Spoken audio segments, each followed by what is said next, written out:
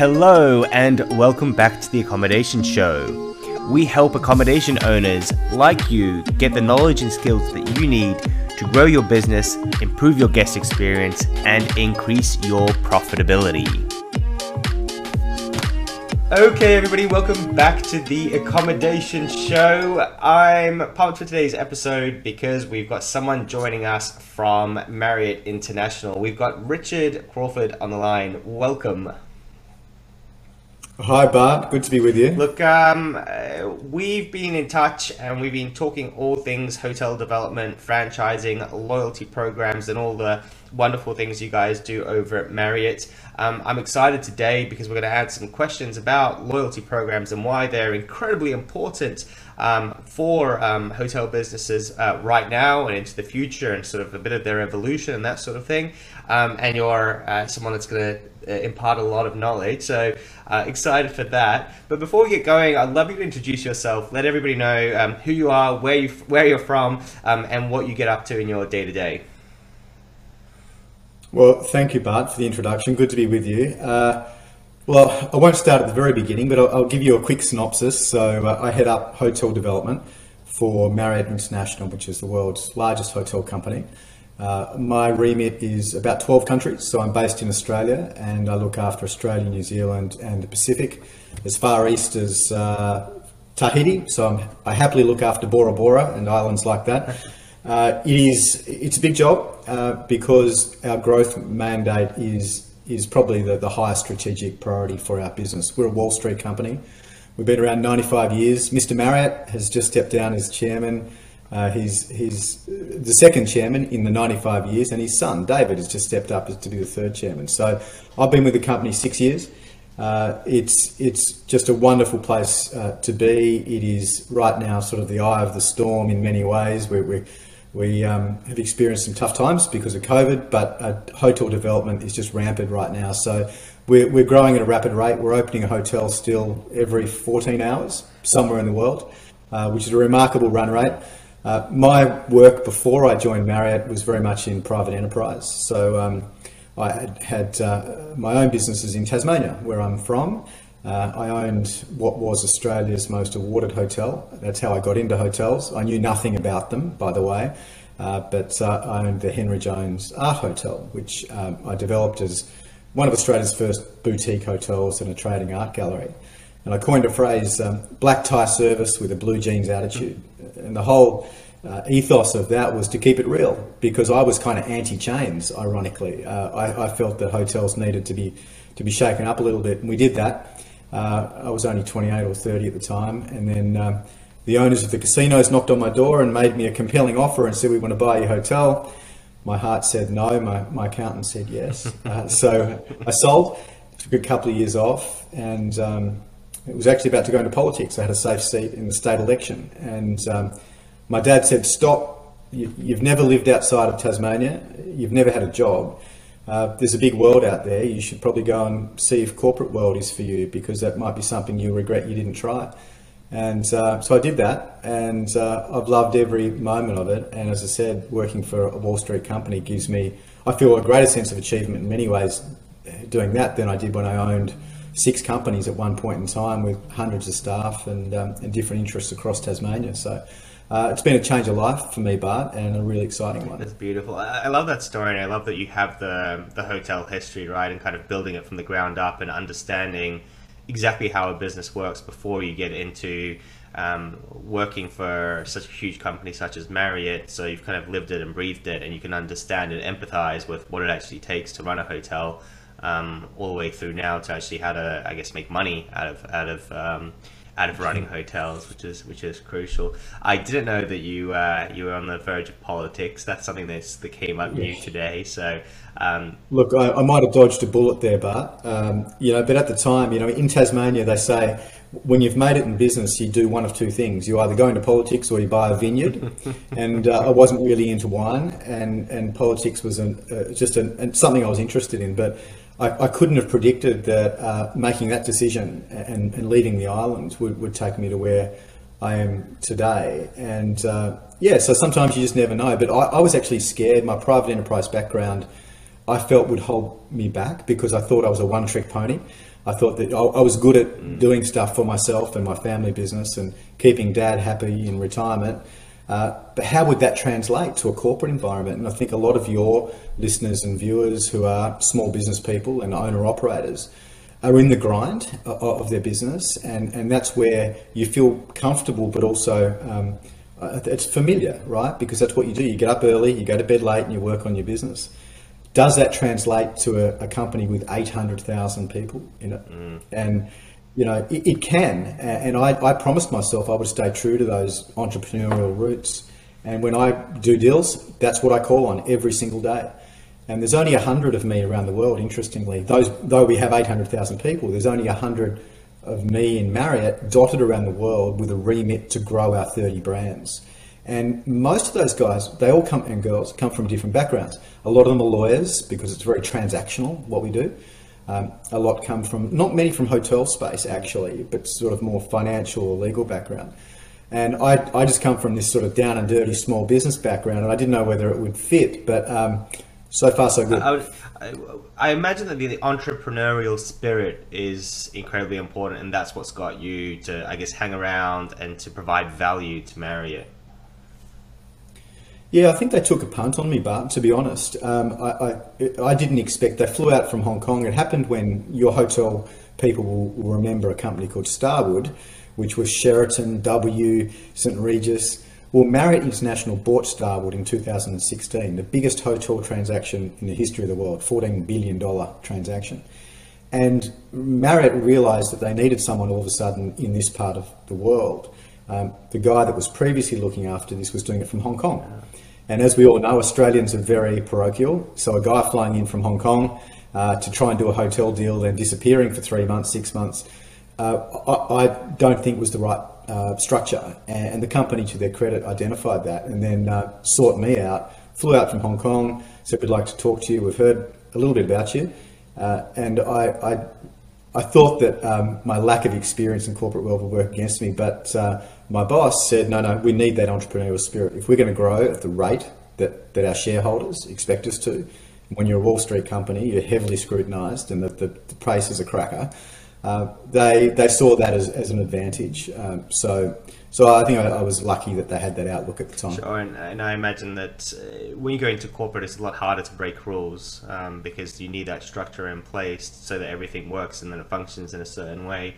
But then the entrepreneur in you will be fighting against that and trying to make changes and be a little bit more scrappy, as you mentioned before, and to get things done, right? To get things over the line, where if you're used to sort of that rigidity, then you can't make that progression or that development within the business and make those real strides forwards and break things, basically.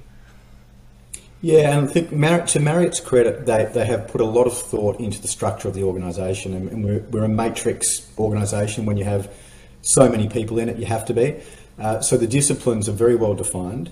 There is overlap, of course, with development and legal and our design guys and, of course, our operations guys. But development is almost quarantined and set to one side by design to make sure that we are nimble enough to get out there and do deals with hotel owners and developers to hopefully put our brands on those buildings. And I think, to Marriott's credit, when you've been around 95 years, you've had time to finesse the structure of the organisation appropriately. And we learn all the time. But there's one thing I've learned through our success in recent years is acting local and behaving local is so important, even though you might be a global organisation. You have to be very in tune with the local macro environment, but also the people on the ground. So it's difficult to do that if you're based in another country. And I think the structure we've got here is proving to be a successful one. Yeah, beautiful. So for everyone that's listening, one of the things I was very conscious of before I started talking to Richard was that when you're opening a hotel every 14 hours, when you have as many brands as Marriott does, there's just so many topics that we could potentially talk about today and say, oh, where can we get the most value and sort of provide it back? And without becoming a sales pitch either, because I don't think that that's of much value to anyone at this particular moment. But there's so much to be learned. And when we talked before, you had started teaching me different things about how things are arranged and how things are done. Now, is it 30 brands? How many brands are there at Marriott right now? Yeah, for our sins, 30 brands. So when Marriott bought Starwood, effectively 17 brands bolted on 13 brands to become 30. Sounds like a lot, right? You know, and a lot of people would question whether you need 30. The reality is you absolutely do need 30 brands. When you have 8,000 hotels, of course, they're defined, and you know, I hate to use an Americanism, but it's an American company. Swim lanes are really important for 30 brands, and it's not curious or unusual that you would need 30 brands to cover 8,000 hotels, because we're in the luxury space, the upper upscale space, the upscale space, and the upper mid-scale space. So you need that. And of course, at the end of the day, we're a brand organization. Customers go to hotels often because of the name that's on the door. We have rusted on, you know, Ritz-Carlton loyal guests, or St. Regis, or Sheraton, or W for the people that are perhaps fun seekers and want a bit more energy. So each one of those brands allows us to offer something different in different locations. But the other thing is, when you have such a large footprint, when we do deals with hotel owners and developers, we give an area of protection. So, you know, if we give a 5 kilometre or 10 kilometre radius around a Sheraton or a Marriott hotel, it means we can't do another one of those brands in that same area. So we need another brand in order to grow our footprint. And the ultimate measure of success there would be a couple of cities. New York, for example. New York City, we have 100 plus hotels in a 10K radius of Times Square. And in Shanghai, we just opened our 50th hotel.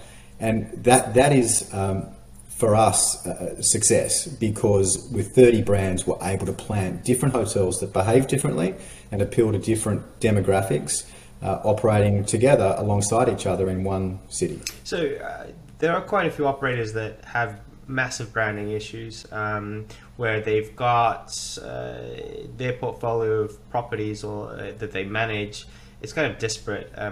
Joining them by one brand, it kind of doesn't make sense. And what I always kind of tend to lean towards is to say, hey, you need to focus on the avatar and the customer and who you're targeting and what that journey is for them, and then that will help dictate what brand you want on the other side of it.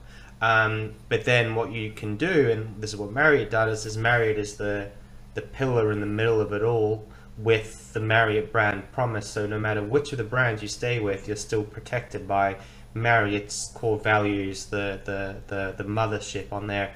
Is that how Marriott sees itself? Yeah, it does, Bart. So the mothership is Marriott International, which is in Bethesda in America. That's where Mr. Marriott's office is, and you know, 3,000 people in our headquarters. The company culture starts from there. It was born 95 years ago. It's developed there. But as you grow and spread your footprint around the world, the core fabric of the organisation very much is embedded in that headquarter scenario. We then make a promise, of course, as you say, to our guests, and we have 1 million guests every night in our care. That's a big responsibility, which we take very, very seriously. Everything from, you know, fire, life safety to, you know, guest amenities, all of those things for 1 million people every single night. Now, we think that there's there's a huge cohort of people that are attracted to the security assurances, particularly in today's world. The safety and the hygiene factors are really important, and they associate that not just with our company, but of course with a lot of international brands that have put a lot of resources, time, energy, and thought into taking care of our guests. And when you go to one of our hotels with that promise attached, that gives people a lot of comfort. Corporate organisations that are responsible for putting their guests in hotels know that we have very strong mandates on all those fronts. So yes, there is a promise, and I think our guests value that. The antithesis of that, of course, is the person that might be attracted to, you know, I'm going to say Generation 1 Airbnb, who said, well, actually, I don't need all those assurances. I don't need a brand. I'm happy just to rock up and grab a bed. And there's everything in between now. Now, to Airbnb's credit, they're a lot more sophisticated than they were when they first started. And their market cap tells you that they are a behemoth. They are the biggest hotel company in the world by some measures, not all measures. So the guest, not every guest values the promise that we understand that, but by and large, we know that most of our guests keep coming back again and again.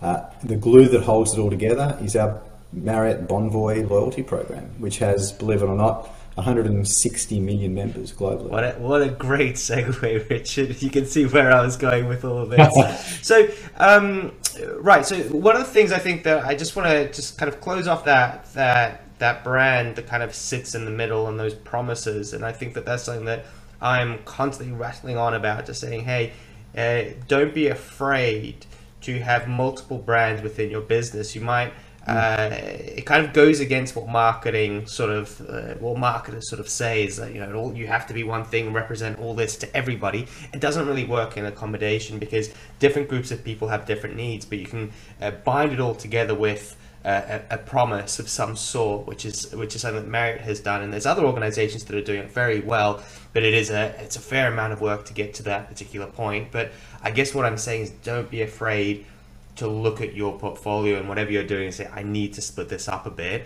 I need to have separate brands, and you don't have to there doesn't have to be so much additional cost by building out extra brands, is what I'm saying. You can do it in a very tidy manner. Yeah, I agree. I think you need both. When I say both, I'm talking about this overarching set of values, culture, all of the things that people in business understand, and that for us is Marriott International's sort of footprint, if you like it, what we're known for. But beneath that, there's got to be brands that take us into different places. One brand only will limit your growth. And I'm not suggesting for a moment that everyone has the capacity or even the desire to be the biggest in the world, but I do know that every time I look at an opportunity, even though I have 30 brands, there might only be one or two brands that matches that opportunity. Yeah. And if I didn't have that at my disposal, it would go to one of our competitors. Because airport hotels are different to island resorts, are different to CBD, big box hotels. They are all different beasts that need to have a market response that's intelligent and that suits the building, the location, the market demographic. One brand can never do that. For 8,000 hotels. You might get away with it with 100 hotels, say, or even the Sheraton brand, which now has 440 hotels. That's a lot of hotels for one brand, but we can't take Sheraton everywhere because it does not belong everywhere. And where it doesn't belong, we'll put another brand. It might be a Ritz-Carlton Reserve on an exotic island in my patch off Bora Bora, for example. So without that breadth of brands, we are limiting ourselves. At a smaller scale, a hotel company might have 3 brands only, but even 3 would give you a lot of variation to get into self-contained accommodation or boutique or lifestyle. Hate the word, but it's commonplace in our industry. So even adding one more string to your bow, and I'm not saying you have to have 30 like us, but it does open up a whole new world of opportunity and growth if growth is part of your strategic mandate. Yeah. And then, but you would say that it's imperative to have the mothership at the top that kind of that links it all together. So from a branding, a marketing perspective, and so that guests understand that they're getting extra value by also having that sort of protection from the top. Yeah, I think so. And for us, the manifestation of that is Marriott Bonvoy, because even if you stay at a Ritz-Carlton, a Sheraton, a Moxie, a Westin, any of our brands, all roads lead to your Marriott Bonvoy profile, where you get points for your loyalty. And that to us is the piece that really brings it all together to make sure that our customers, whether they're traveling on business or for pleasure, know that whichever one of those brands they're staying with, they get the full benefits of the assurances we talked about, but also those points and the loyalty and the recognition. It's not just about racking up points. It's about whichever hotel you walk into of ours, saying, Mr. Crawford, nice to see you again. Welcome back. We note that your status of your Marriott Bonvoy is this, and for that you get certain benefits on your stay. And that recognition, particularly when you're away from home on the road, is something we know people really value. And that's why Marriott, we say, we're obsessed with loyalty. I'm quoting the boss there, Mr. Marriott. We are obsessed with loyalty because we know that it works. And that is really the foundation of our recent growth and of our probably our next 10 years of of growth for the business. Yeah, and there's more and more companies that are moving into that space and getting very aggressive in terms of the way that they roll out their loyalty programs and what they're actually offering within their loyalty programs. That, well, you're staying at a hotel and all of a sudden you're ordering food and that's part of the loyalty program, and you're buying credit cards and petrol and whatever else. So that's a really fascinating space which is kind of growing there. But let's just can you give us a bit of a breakdown? For those that don't know, you started mentioning some numbers around how big this loyalty program actually is. Can you give us a bit more about it? And then what I'd love you to do, or where I'd like to move towards, is those key benefits to Marriott of having the loyalty program. Because you say, we can talk about, oh, loyalty's great, people rebook and that sort of thing, but what does it mean to the brand, to Marriott as a whole? Yeah, it's one of our most valuable, I'll call it pieces of IP, but it's more than that. It's the central pillar now of our business. And the reason for this is that every time we open a hotel, we know that within probably months, 50% of room occupancy on any given night will come from our loyalty members, which is an amazing statistic. What it does is it gives it underpins and safeguards the business in its early ramp-up time to know that we've got this ready-made cohort of customers that will follow our brands. So it's important to remember that Marriott is essentially a branding company. So we manage hotels and we franchise hotels. Somebody owns the building. Somebody else owns the building and the enterprise. So when I'm pitching to win ahead of our competitors, Marriott Bonvoy is central to that, because I use that 50% statistic and say to the hotel owner, we know that we will have 50% of your room occupancy coming from 160 million loyal members. And that is a very powerful statement to say that plugging in, we talk about plugging into the Marriott system, delivers immense benefit in terms of sales, marketing, distribution. But I think increasingly loyalty is the number one. So the numbers mean something. It's not necessarily the fact that we have 160 million of them, it's how engaged they are. They actually spend more money than non-members. They stay longer than non-members because they value the experience with us, and all the while they're being recognised. The recognition and the reward that they get isn't just room upgrades and you know, maybe a free cocktail or whatever it might be. You know, recently I know, I say recently, it's probably a couple of years ago now, a very regular corporate guest of ours saved up all of his Marriott Bonvoy points, not to use on upgrades, but to have a special moment. And that was to have a game of tennis with Andy Roddick at Flushing Meadows on centre court. You know, what an experience. And that's a money can't buy loyalty experience that we can give to our guests that perpetuates their attachment to our brands. And our association with Formula One, with Man United, with the Australian Open here in Australia, you know, we have a corporate box where our tier one members will meet Ash Barty and touch the trophy. I mean, you know, this is amazing. This is amazing stuff. This is well beyond a room upgrade on check-in. This is where the ultimate loyalty experience takes you. And we're just getting better at it all the time. We get excited about it because we see how excited our guests are. Now, that's a global loyalty system, right? Which is really big, and I don't want it to sound like it's out of reach, because there are learnings from this for every single person in business. If you own one hotel with 20 rooms, you can do a version of that. You know, it might not be offering up Andy Roddick for a game of tennis, but there are things you can do in-house at the desk and as follow-up to make sure that that guest wants to come back to your establishment because of that recognition. And perhaps it's something you do by touching them later on with something in the mail or an email. You know, I'm a bit old school, starting to realise that I'm 50 this year, so I feel like I'm straddling old school and trying to keep up with what's coming next. But you know, a note in the mail from someone to say, look, really great, thanks for staying with us, can't wait to see you next time. When you do come back, you know, there's a drink on me, or something like that. And I'm getting really granular, but my point is, it doesn't have to be this giant, sophisticated Marriott Bonvoy machine to deliver the same feeling and emotion, because that's where the magic happens. When someone has an emotive response to your product and to your hotel, in this case, that is success. Yeah, beautiful. So I think that's a really important point, it being out of reach, right? So if we build a hotel, if we get sort of within the Marriott system, then great. If our listeners, there will only be dozens of people that will listen to this show that will potentially ever be in that position to own a hotel, right? But then we've got thousands of people that are listening that do have accommodation, that are in the space, and then they'll be listening to this going, loyalty program, let's do something.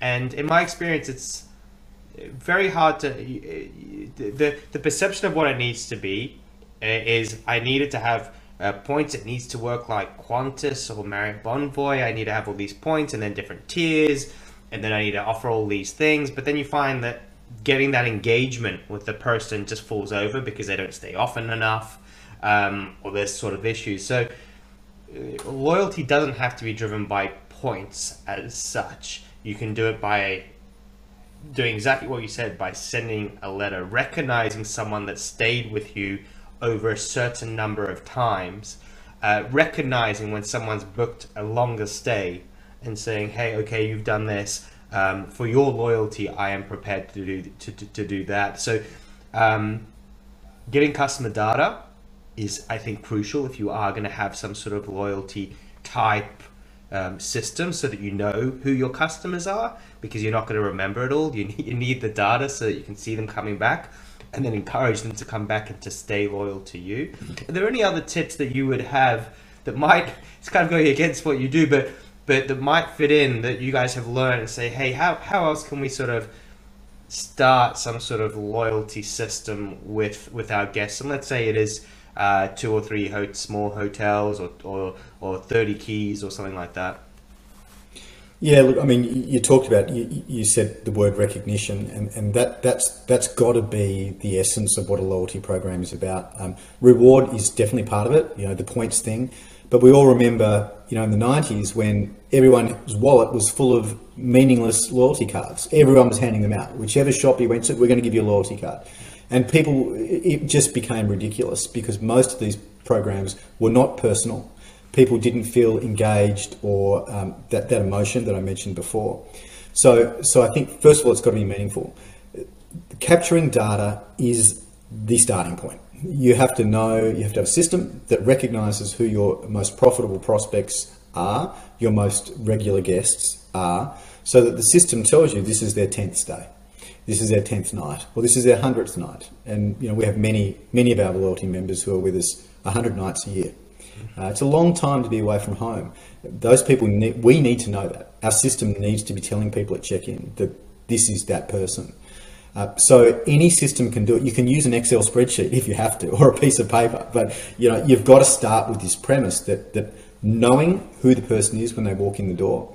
And we all have experiences in retail. We go back to the same place time and time again, or hospitality venues even, and we're not recognised. After the 4th, 5th, 10th time, you want to be recognised, but they don't have systems in place because retail is so transactional that they're probably not focusing on the number of times the same person comes back. Because in a shopping centre, they're focused on the million people that are in the centre. I think the answer lies in the intimacy of it. And if you are a small hotel, you are probably in a better position than a busy retailer in the middle of a shopping centre to capture and understand that guest, because you're the one eyeballing them, and you should have systems that can be basic, but definitely understand who that person is. Then the journey starts. What will you do once you've got that information? Of course, there are some technical issues. You have to have authority to communicate with them by, privacy law says that we have to do that. That's easy to do. That's a ticking of the box. And then you can engage with them in a way that can be as simple as free Wi-Fi, if you're not already doing it, for a member or for someone that's recognised as being one of your most regular guests. And I think that free Wi-Fi is actually a good example. That's where most loyalty programs started. It's like, hey, sign up and you'll get free Wi-Fi on your first day. Now that's kind of a given now, right? But that was one way people captured information and made people engage with the hotel or the company so that they were attached. Once you've got them attached, the opportunities are endless. And as I said, whether it's a note in the mail from a bed and breakfast to say thanks for your 10th stay, or whether it's that huge reward of the game of tennis with Andy Roddick or a box at the Australian Open, hospitality, then everything in between is up for grabs. Use your imagination. But I always say, think of yourself as the customer. How do you feel? What really, satisfies you when you say, that was a great purchasing experience? And more often than not, it's people using your name. It's people recognising that you're a return guest. It's nice to see you back again, Mr. Crawford. Last time we had you sitting over here, tonight we've got you this seat in the window. Wow. And we're all human beings, and we like to be touched in that way. I'll go back to that restaurant next week if I've had that service. Yeah. So the research says that that experiences what people respond to more, and they're willing to spend a lot more money on. So if you're buying a new iPhone or a pair of sneakers or some sort of a product, your response to purchasing that experience and that engagement is just so much stronger than getting a whatever. So from what you were saying as well, something to take note of is giving away a free bottle of wine. The personal touch with somebody. The one that I've seen recently done more and more is the free happy hour for an hour, right? So it's probably worth the same as a bottle of wine, but now you're actually interacting with the guest and you're seeing them and you're giving them some sort of an experience, and you've done the same thing, but you've just took them out of their room into a common area, right? And then they're excited, and then they might buy even more drinks, so you do well anyway out of it. So that's something that's really important with loyalty programs, is that we think of it like creating the experience, not just freebies or 10% offs and things like that. I don't think that they're as effective as to maintain that loyalty. Would you agree with that thinking? Yeah, I do. I think you have to be careful that you're not seen to be just giving stuff away to woo the customer, because that kind of cheapens the entire platform. So one of the technical things we do, the app, the mobile phone app, the Marriott Bonvoy app, is the most user-friendly. I'm not a technical person, but I love it.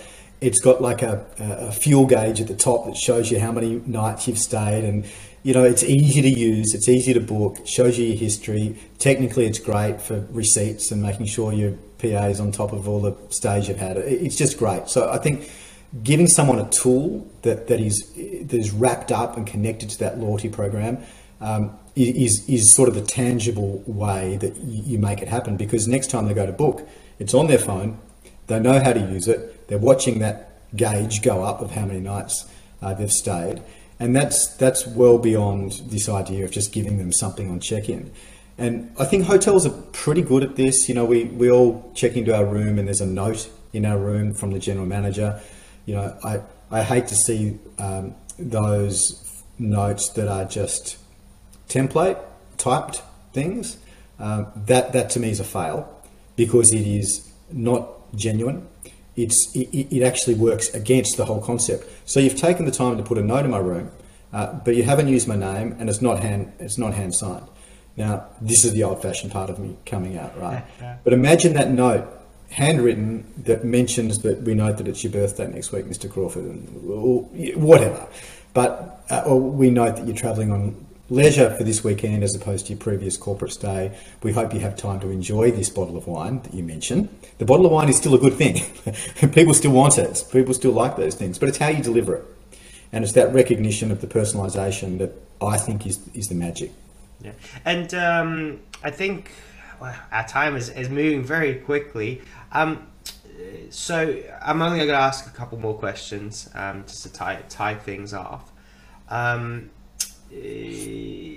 When we've got the staffing, right? So we've got, obviously we're building the loyalty program, and we've got we're building loyalty, and I think the one nice thing that's come out of this episode is we've talked about loyalty programs and Marriott Bonvoy, and now we're saying, well, yeah, there's that, but it's all on the foundation of loyalty that you said that comes from Mr. Marriott, right?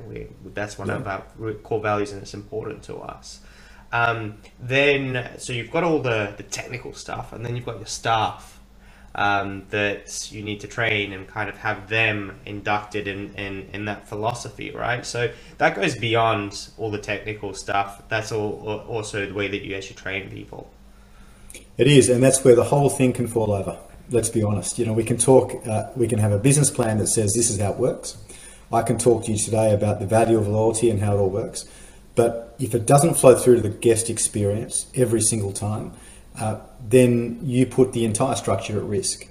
And when I had my little hotel, which was the black tie service with the blue jeans attitude story, I made sure that I did an induction. Though I didn't work at the hotel, I had a fantastic general manager who lived and breathed my vision.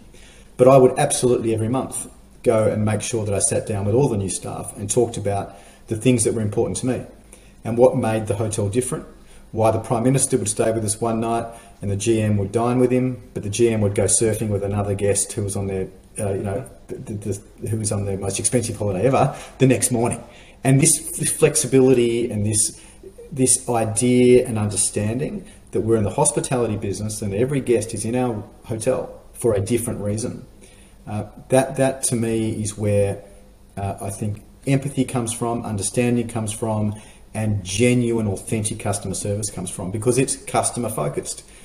Each one of those people I just described needs something different from us. And if we don't recognize that, then we fail. And if we don't look someone in the eye on check-in and use their name and smile, everything I've just said, this entire global investment that we're putting into a loyalty program is at risk of people saying, well, why am I a card carrying member when that's the service I get? And that's the risk to all companies. When you go out on a limb and say, stick with us because we've got you, one fail can undermine that entire promise. Gotcha.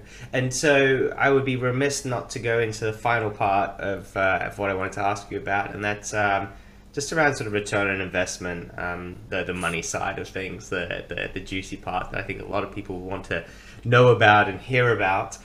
You mentioned that you get 50% of clients being Bonvoy clients or guests. Does that mean if they're a Bonvoy guest, you're saying they're not using an OTA to book? Is that kind of metric, or is it they're using the OTA as well as? It's a great question, Bart, because this is the real magic. At the moment, something like 74% of Marriott International bookings globally come direct through our own channels, right? That might be the app that I spoke about, the website, our call centers. And that is an enormous number, because it means our reliance on third-party aggregators and OTAs is less prolific than if you were a standalone hotel trying to take your single hotel to the world. Often 50% of your business would come from those online travel agents. Now, they have an important role to play, and we have an excellent relationship with those third parties because they're a very important part of our business mix. But we've recognised we don't want it to be 50% of our business. We want it to be a certain percentage of our business. Any good hotel has a sound wagon wheel of business mix. Online travel agents represents a part of it, but the bulk of it should be direct channels to be successful, because the cost of sale is what matters. I often say anyone can fill a hotel. Anyone. I did it, and I had no idea about hotels. It was called the internet. You put your rooms online and you sell them. The art form and the skill and the science to all of hotel success is the average room rate you can command for that room. So selling it's easy, but getting the premium is the hard bit. Then there's the cost of sale bit. Where do you get your business from? If it's costing you 25% every time, or 30% every time you sell a room, that's an enormous part of your business if the mix is out of whack. You can imagine a publican at a hotel, if he was losing 30% on every beer that he poured, that's the profit gone. So you need to monitor that. Loyalty is the Trojan horse, if you like, of getting people to connect with you directly. And if it's 74% of your business coming direct to your website or your phone center or your app, that's a very, very good financial outcome. But I will touch on the cost, right? Because this loyalty thing does not come for free. Yeah. Our model is quite simple. Every time a hotel guest, a Bonvoy guest stays at one of our hotels, 3 or 4%, depending on the brand, 3 or 4% of the room charge goes into a pot of money. And if you've got 1 million guests every night, and we know that, say, 500,000 of those are loyalty members, 3 or 4% of that is going into a pot of money. Now, that's not a profit center, but what it does is that huge pot of money that's building up over time is what's used to fund the redemption nights, when that loyalty member goes to stay at the Ritz-Carlton Bora Bora, or St Regis Bora Bora, I should say. There isn't a Ritz-Carlton yet, but we're trying. St Regis Bora Bora, then that's not a free room night, because we don't own that room. Our hotel owner owns that room. So out of that pot of money, we pay the hotel owner out of those 3 and 4% that we've collected to pay an amount for that room for the guest who is paying nothing. And that's the circular beauty of how it works. Of course, a component of that pot of money then goes to do things like sponsor Manchester United Football Club, to sponsor the Australian Open, and then the logos get put on, the hoarding around the stadium, and all these things happen, and it perpetuates interest in the brand. And our hotel owners benefit from that because people see the brand up in lights, everyone wants to be a part of it, and the cycle continues. Yeah, so fascinating to hear about that pool of money going back in, like a percentage cost or a percentage amount that's going to go back to reinvest, and it's kind of like a marketing pool for you guys to run that program. For a small business, 2 to 3%, is that the right number, or do we need to go a little bit harder because we're small and we're not going to have that leverage of volume?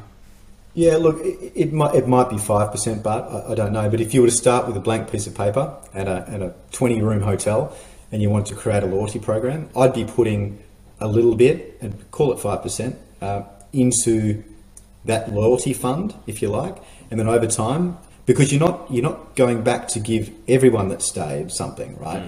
Every one in every 100 people perhaps is going to get something from you, whether you use that fund to give them a reward, pay for the dinner, give them a free room night.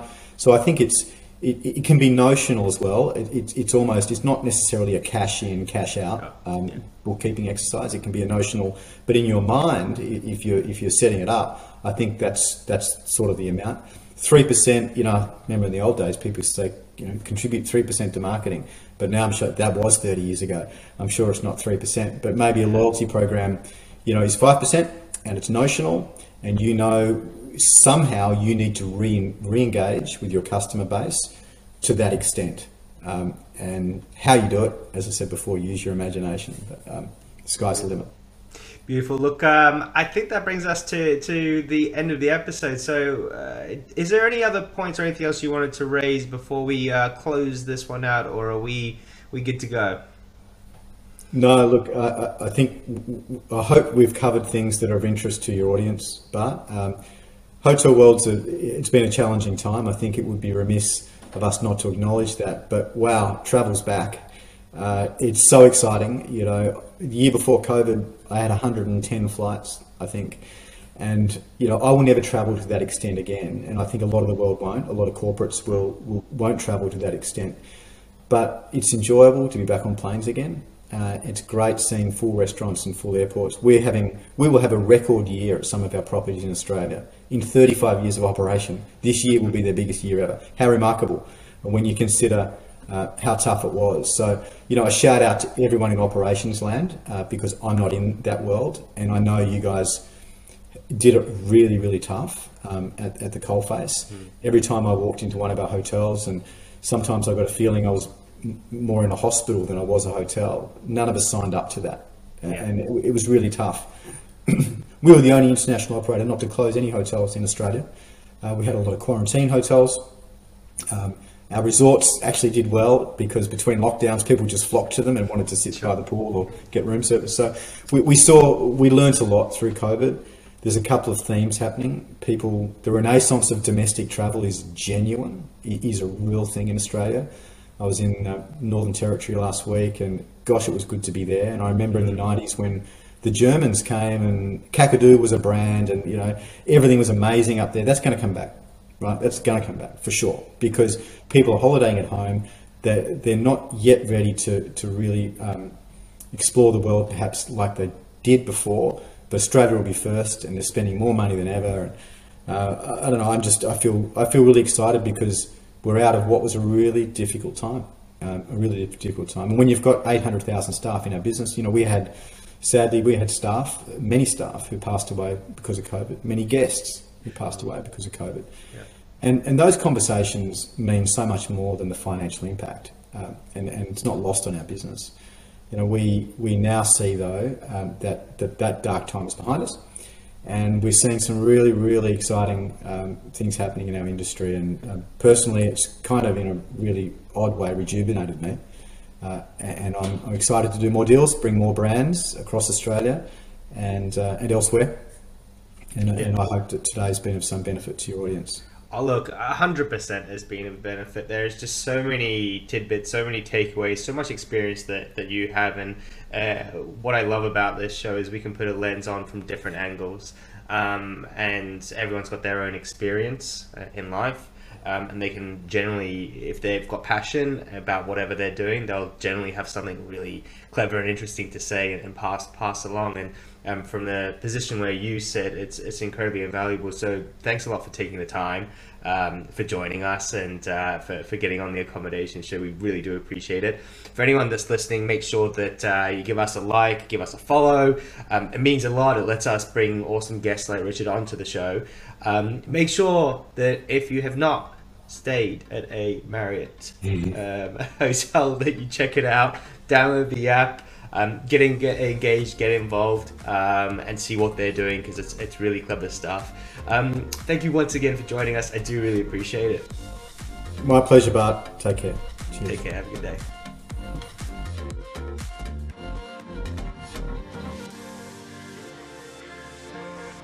Thank you so much for listening to the show.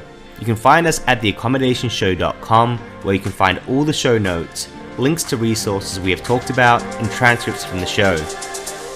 I really do appreciate you listening, and if you'd like to support the show, then please subscribe, leave a comment, and share it with others.